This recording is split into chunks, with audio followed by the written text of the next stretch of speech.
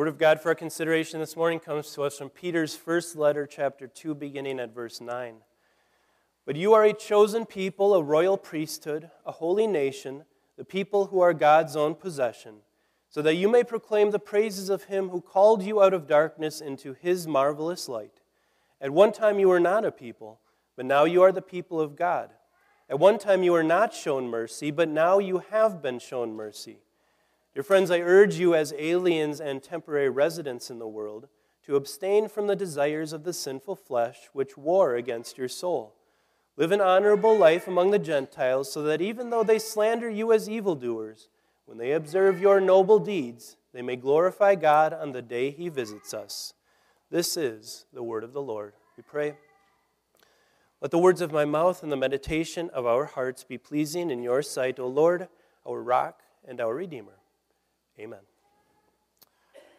Dear fellow redeemed friends in Christ Jesus, who has called us out of the darkness into His marvelous light, you've no doubt noticed that in recent years, one of the foundational pillar truths of all society, a truth that has been accepted by every generation that has walked on this earth since the beginning of time, has come under attack by the relativistic, moralist, immoral, and postmodern spirit of this age. And of course, I'm talking about the foundational idea that there are only two genders and that you are either one or the other.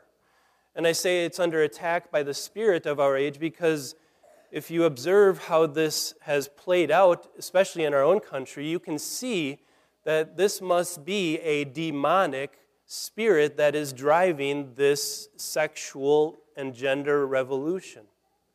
And it's led to an identity crisis in our country, hasn't it? You see, people are in crisis with choosing which bathroom to use or which locker room to use or which athletic events that a certain person can participate in. Or even most drastically, it's led to some people deciding to have perfectly healthy body parts cut off or removed or altered. It's really an identity crisis, isn't it? But it's only symptomatic of a far deeper identity crisis. This is just one small way in which it's manifested that our world, by nature, is separated from God. And as creatures who are separated from their Creator, we don't really have any clue or any sense of what our true identity is. And so I think as you see this movement, it's really a longing for identity, a longing to belong to something or someone. It's inherent in all of our hearts that God created us, and they know that, but they don't exactly know where to find Him. Now, it's understandable that people would be searching for identity, right? It's an important thing. It's who you are. So who are you? How do you identify? Male or female? Son or daughter? Husband or wife? Mother or father? Are you a high school dropout, or have you obtained your doctorate? Do you have some line of work that you identify yourself as? If someone asks you, who are you? Do you say, well, I'm an artist, or I'm a mechanic, or I'm a father or a mother? How do you define yourself? Today, Peter helps us to define and understand our Christian identity. At the root of this current movement and this current identity crisis is the debate between subjectivity and objectivity. Subjectivity is something that is in the eyes of the beholder, so I get to choose it. Objectivity is something that is true no matter what anyone says about it. Our world, though, as you've no doubt noticed, has elevated or prioritized subjectivity over objectivity. Saying that what you think or what you feel about yourself or anything else, that's the most important thing, not what is actually absolutely objectively true. So, for example, the world will allow me to identify myself as a Caucasian, heterosexual, male Christian. The world has no problem with me identifying myself that way, but not because those are objective things, that those things are true no matter what I think about myself. And because they are only subjectively true in the eyes of the world, well, I can change them tomorrow if I want, right? That's really at the root of this debate, is subjectivity versus objectivity. And we know how crazy that is. We know that things are true or not true on an objective basis. Now, it's dangerously absurd for people to believe that line of thinking, right? What's even more dangerous is when people, sinful humans like us, think that we get to define ourselves before God, that we get to tell Him who we are. Now, on a grander scale, that takes place in cults like the Jehovah's Witnesses and the Mormons, who have hijacked the name of Christian. Even though they are not Christian, they do not believe that Jesus Christ is the Son of God and that He is the Savior of the world, and yet they have the gall to tell God, no, we are Christians no matter what you say about us or what your word says about us. But it's true on a smaller scale too. There are those who hardly ever or never step foot in a church and yet would call themselves Christian, even though one of the essential elements of Christian behavior is to be receiving the means of grace, to be receiving the absolution and the sacrament, to be hearing the Word of God preached. For someone to allege that they are a Christian when they have no desire to receive those things is just a lie. It's a mistaken identity. Of course, there could also be people who are in church faithfully every single week, and yet in their hearts they hold an idol. Maybe the idol is power or popularity or wealth. Now, outwardly, they could look like they deserve the title Christian, but inwardly there is something other than the one true God sitting on the throne of their hearts. It's also possible for each of us, in a way, to be a lot like Augustine. To come here and genuinely want to be absolved of our sins, to genuinely want to receive our Savior's body and blood for the strengthening of our faith. And yet, when we walk out those doors, we say the famous prayer that Augustine said. He said, as a young man, Lord, make me good, but not yet. In the sense that even as we are absolved of our sins here, we don't really intend to change our sinful lives out there. It's an identity crisis. Whenever a creature determines that they are going to define themselves before their Creator, that is a sin.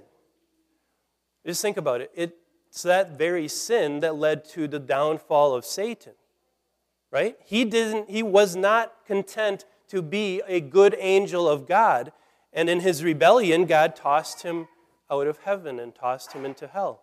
It's that same thing that caused Adam and Eve to fall into sin, wasn't it? Adam and Eve, especially Eve, wasn't content to be what God created her to be. He said, I have created you to eat from any tree in the Garden of Eden, but Eve, led by the devil, didn't want to do that. She wanted to take her identity into her own hands. It's that same thing that has led so many Christians to fall from faith. That thinking that says, I get to tell God what kind of a person I should be able to be. I should be able to twist and mold the term, the label of Christian into whatever I want it to be. And that's why you can drive past many churches, especially here in the Dane County area, that proudly display rainbow flags. They have molded, they have twisted what it means to be a Christian into their own image, right?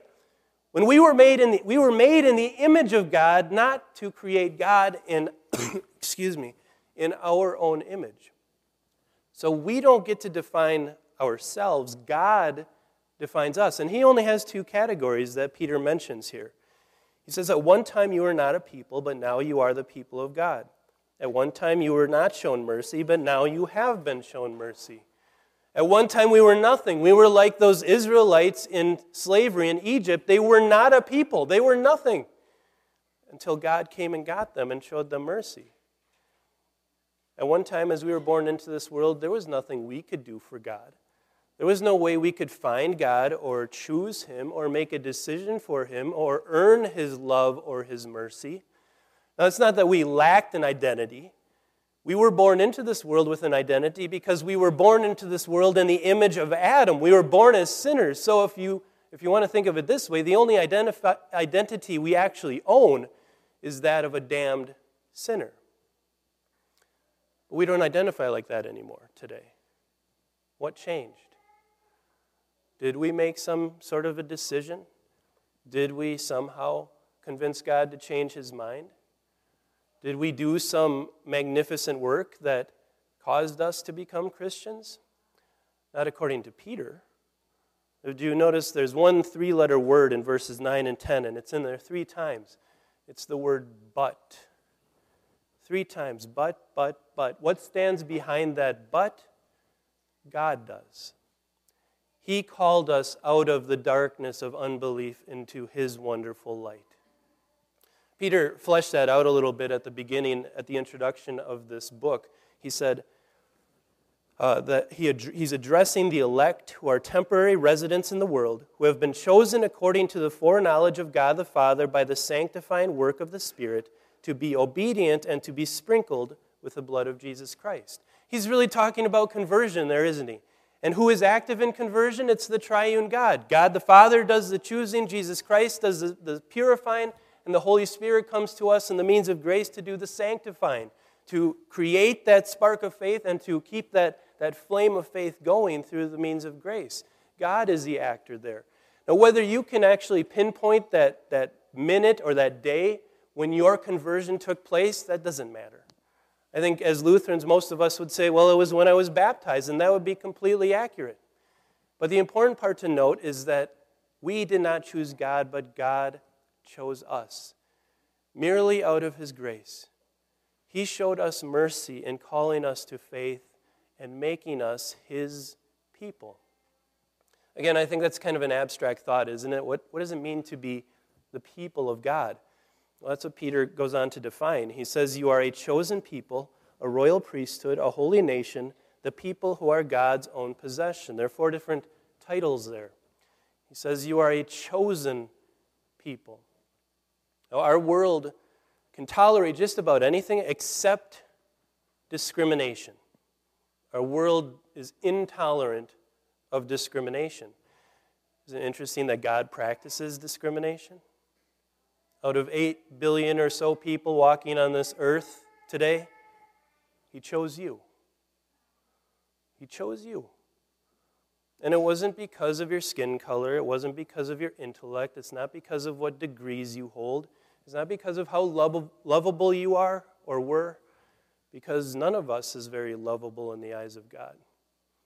And yet look around. Not only at our church, but look at churches around the world. The Christian church is the most diverse organization in the world, filled with people of all colors and all languages and one of the 2 genders. The Christian church is as diverse as it gets, but God didn't choose us for any of those qualities. He chose us merely out of his mercy. As Paul said, the Lord will show mercy to those on whom he will show mercy. The very fact that we are here, that we are able to hear the word of God and receive the sacrament is evidence, is proof of that fact. You are a chosen people. You are a special possession of God. You are a royal priesthood. Now, in the Old Testament, the only ones who could actually personally approach God and offer prayer and sacrifices were the descendants of Aaron. Only the priestly class could approach God. And so if you wanted to offer up a prayer, you had to come to the temple and they would offer incense on your behalf.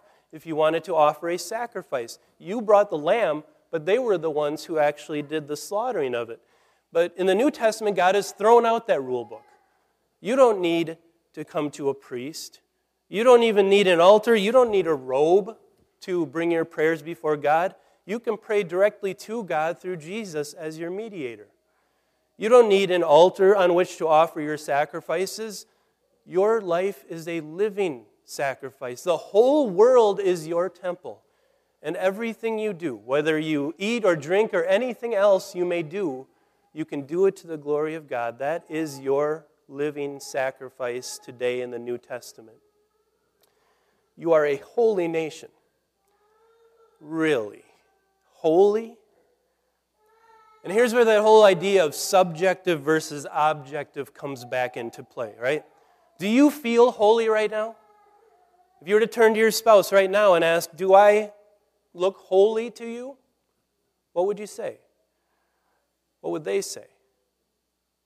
The world is always accusing us of being evil because we're Christians and we hold to the truth of God's word. The devil is whispering in my ear just like he is in yours, saying that you are guilty of more sins than Jesus could ever want to pay for, that God can't possibly love you because of what you've done. Your consciences are torturing you, right? You've had those nights where you haven't been able to sleep because of your conscience nagging at you and bothering you. You've had all those things. So how can we possibly say, how can Peter say we are a holy nation? Well, again, because God has declared that objective fact. While we may not feel holy, God has declared that we are, and He's declared us holy in two senses. He's set us apart from the rest of the unbelieving world. When God looks at the world, He sees Christians as His special people, set apart kind of like the Israelites after He brought them out of Egypt. And you are also holy because you have been washed in the blood of Jesus. You may see your sins, you may know your sins, you may not be able to forget your sins, and neither may your spouse or your friends or your family, but God has forgotten them. So whatever your heart tells you, don't listen to that. Don't listen to your conscience. Don't listen to the devil. You are holy right here and right now. That is an objective fact. You are the people who are God's own possession. That kind of brings us full circle, doesn't it? That we are God's prized possession. It's an important thing to belong to someone or to something, right? Everyone in our world is looking to belong. I think that's part of the reason that this movement is gaining such momentum and seems unstoppable. Everyone wants to belong to something.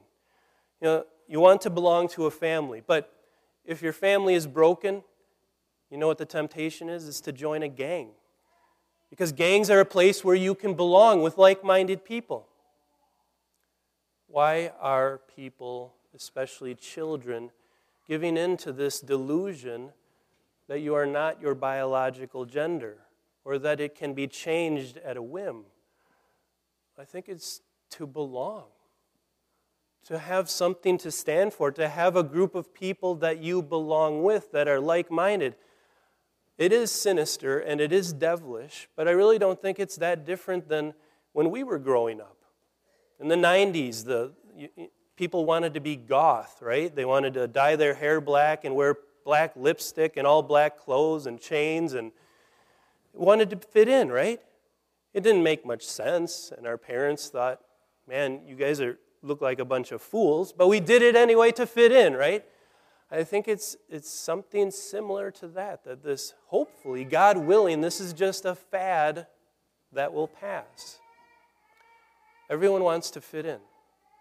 You do fit in. You are God's possession. And no matter what anyone says or where you go in life, that is true. From your baptism to your grave, you are a Christian. That is your identity. Know it and believe it and cherish it and then live it. Peter goes on to say, "Dear friends, I urge you as aliens and temporary residents in the world to abstain from the desires of the sinful flesh which war against your soul. Live an honorable life among the Gentiles, excuse me, so that even though they slander you as evildoers, when they observe your noble deeds, they may glorify God on the day He visits us." One of the greatest lies that the devil likes to tell us is that when you become a Christian, well, now it's smooth sailing. That now the struggle is over. You did the hard part. You got out of the unbelieving world and into the church, into faith. When exactly the opposite is true. When the Holy Spirit plants faith in your heart, that's when the struggle really starts. And Peter says this means war. We are not really at war with the world of flesh and blood around us. And in fact, if anything, we should pity those people who have believed the devil's lies. We are at war with the person we see in the mirror. We are at war with our sinful flesh, which does not want to live for God, which does not want to be one of God's people, because I want to be my own God. I want to live the way I want to live. This means war. We are to abstain from our sinful desires that war against our soul. We are to live honorable lives. Now, who of us can say that we did that? Now you might say, Pastor, I can't keep sinful thoughts and desires from coming into my head and my heart. And that's absolutely true. No one is denying that. Martin Luther compared sinful desires to birds. He said, you can't stop the birds from flying in your head, but you can sure stop them from building a nest in your hair. What he means is that you can't stop the sinful desires from coming to you, but you can stop from giving into them. You can say no now. That's what this sacrament is about, is strengthening your ability to say no to the temptations of the devil, the world, and your sinful flesh. And when you fail, you will fail many times, just like I do, then come on back here, have those sins absolved, be strengthened with the sacrament to go out and join the battle once again.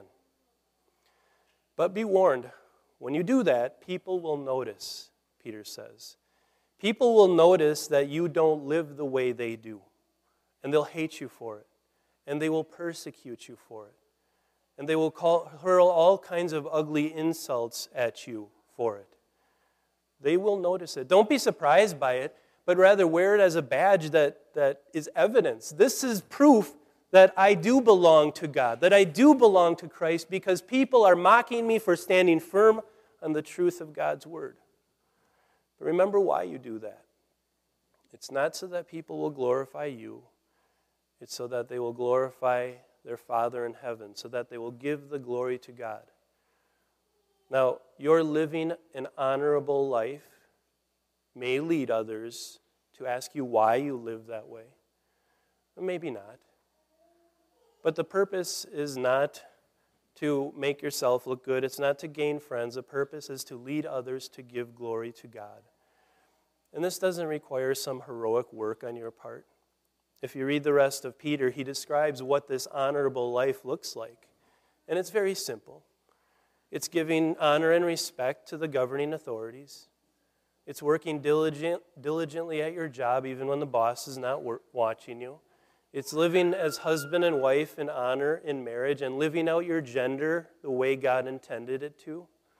In general, it's just living a decent Christian, upright life. And that is the life that God wants us to live. That is what he has called us to. Our world is going through an identity crisis of sorts. And it's not surprising because a world separated from God has no real identity. The more that we can get the message of identity in Christ out into our world, the better off our world will be, and the less crisis there will be. But at least for now, you know who you are. You are a chosen people. You are a kingdom of priests. You are God's treasured possession. You are a Christian.